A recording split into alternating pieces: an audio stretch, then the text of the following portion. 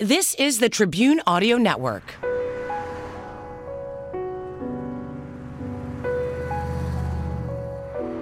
It's funny, you go by a place like this, and most people have no idea.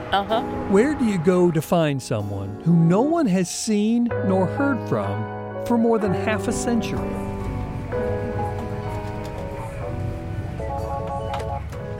Fox 8 News, this is Derek. A woman named Nancy came to us. But the more she started telling me about it, the more I was intrigued. No answers, no idea what had happened. Nobody knows anything. Nancy was looking for her friend, the one whose daughter played with her daughter. They lived right next door. Until that day in 1963, when Helen Dalton simply disappeared.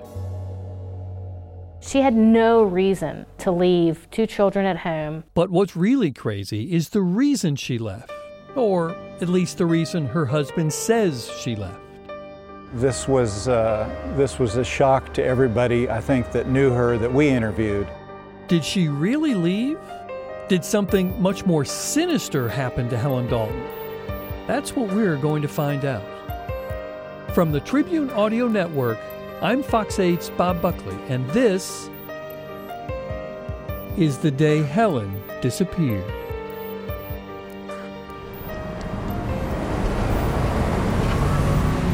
April of 1963 was an innocent time. John F. Kennedy was still our president. Few Americans knew where Vietnam was, and it was a dry and warm morning on April 3rd when Helen Dalton took her 14-year-old daughter, Bonnie, to school.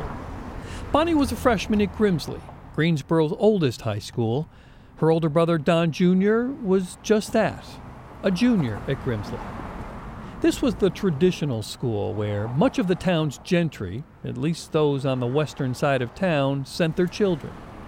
This wasn't where the crazy stuff happens.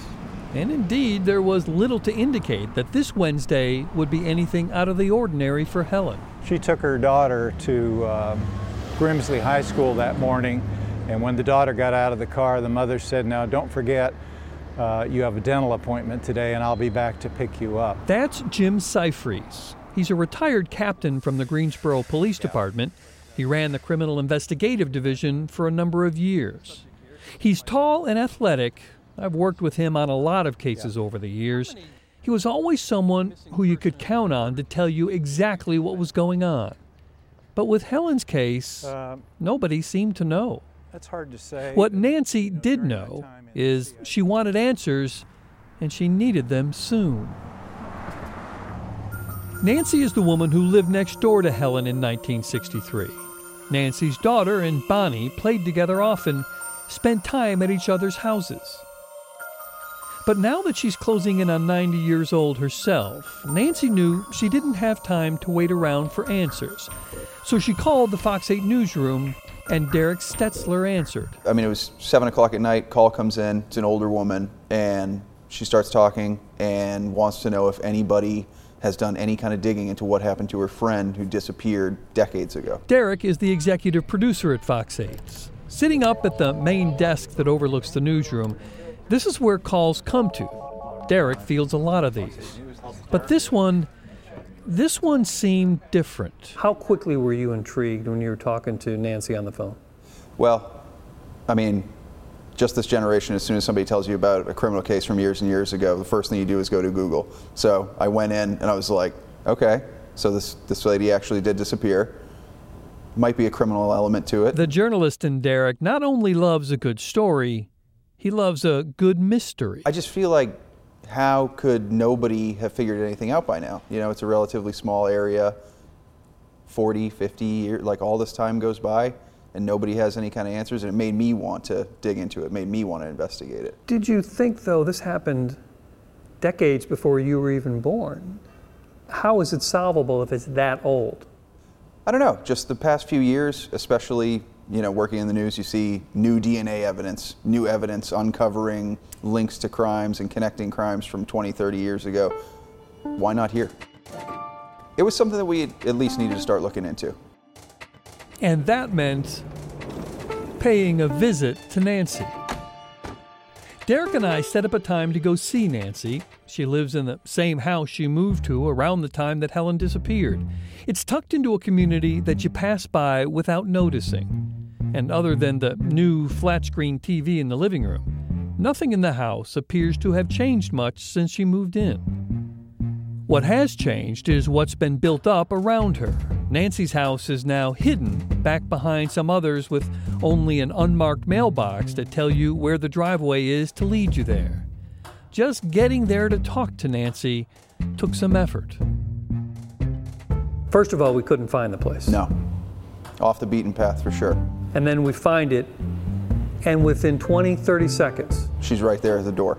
But she says what to us? She said no cameras, no nothing, no audio, nobody's recording anything. She's deathly afraid that whoever did something to Helen's going to come get her. And it's not even just that, because we tried to explain to her whoever did this to Helen is probably long gone by now, but she said, well, maybe, family members know and they want to protect a big dark family secret that they'd be willing to kill to protect it. But I sensed as you and I sat in her living room, she genuinely, all these years later, wants to know what happened to her friend. Yeah. I mean, she's in her late 80s. She's still remarkably sharp, and she remembers the last time she saw her. The last time she saw Helen Dalton. More on that in a minute. But first, I need to say that when you meet Nancy, she strikes you as the quintessential grandmother. She has a shock of white hair, well-styled, and an earnestness that comes from knowing that her clock is running. She tells us stories about how close they all were, how Helen's daughter Bonnie often came over to the house that we're sitting in. That's when the stories begin to roll out of her. And how vivid it was. Yeah, because that was the one thing. Every time that we had talked to her on the phone before, she was kind of repeating the same story. But then when we get there, she drops this on us. Oh, right before her disappearance, I saw her and her daughter at the shopping center. Nancy had gone to Belk's. Anyone who grew up in North Carolina knows Belk. William Belk opened his first store in the small town of Monroe, outside of Charlotte, in 1888. By the end of World War II, its signature tall arches over the doors were as recognizable a part of the North Carolina landscape as the tobacco fields. Nancy was in the Belk store in Greensboro looking for some red shoes to wear at Easter that year. And when she got to the shoe department, she saw Helen and Bonnie. Yeah, for the last time. And do you remember what she said to us about that, though? She wished that she had said something. She wished that she had said something to her friend. And for 56 years, she's regretted that. Some of the old case files, some of the notes and stuff from... We don't know how many detectives have been assigned to Helen's case over the years, probably dozens. But Caroline Holliday is the latest one. How unusual is this case from your experience? It's definitely the oldest, 1963. We maybe have a total of, I'd guess, anywhere from like 10 to 12 cold case missing persons that likely all were foul play. Holliday is a local kid, grew up here in town, married into one of the more prominent families. But this case is nearly 2 decades older than she is. Out on there's Mr. Dalton. When Derek and I go to see her, she lays out the case file on a table at the police department. It's one of those old accordion binders, and in what looks like the penmanship of your parents or grandparents, there on the spine are simply the words, missing person. It was like something out of a movie. You see old movies and they dig up old files and it's connected with twine. It's in old brown cardboard envelopes. It was exactly like that. So what do we know out of what's in here? So we know that Miss Dalton's sister became suspicious back in 1963. She wasn't hearing from her sister in the normal way, phone calls. She was receiving letters that were signed by typewriter, not by handwritten signature. She came down to Greensboro to inquire, didn't really get any straight answers from Mr. Dalton, and so she contacted the police. Helen's sister contacts the police department in August. That's 4 months after Helen disappeared. But then she had no reason to think there was anything wrong. She was getting those letters from Helen, even if they were typewritten.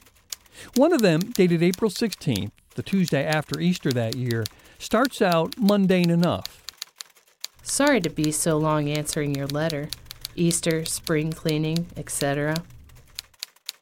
Helen buries the lead about halfway down.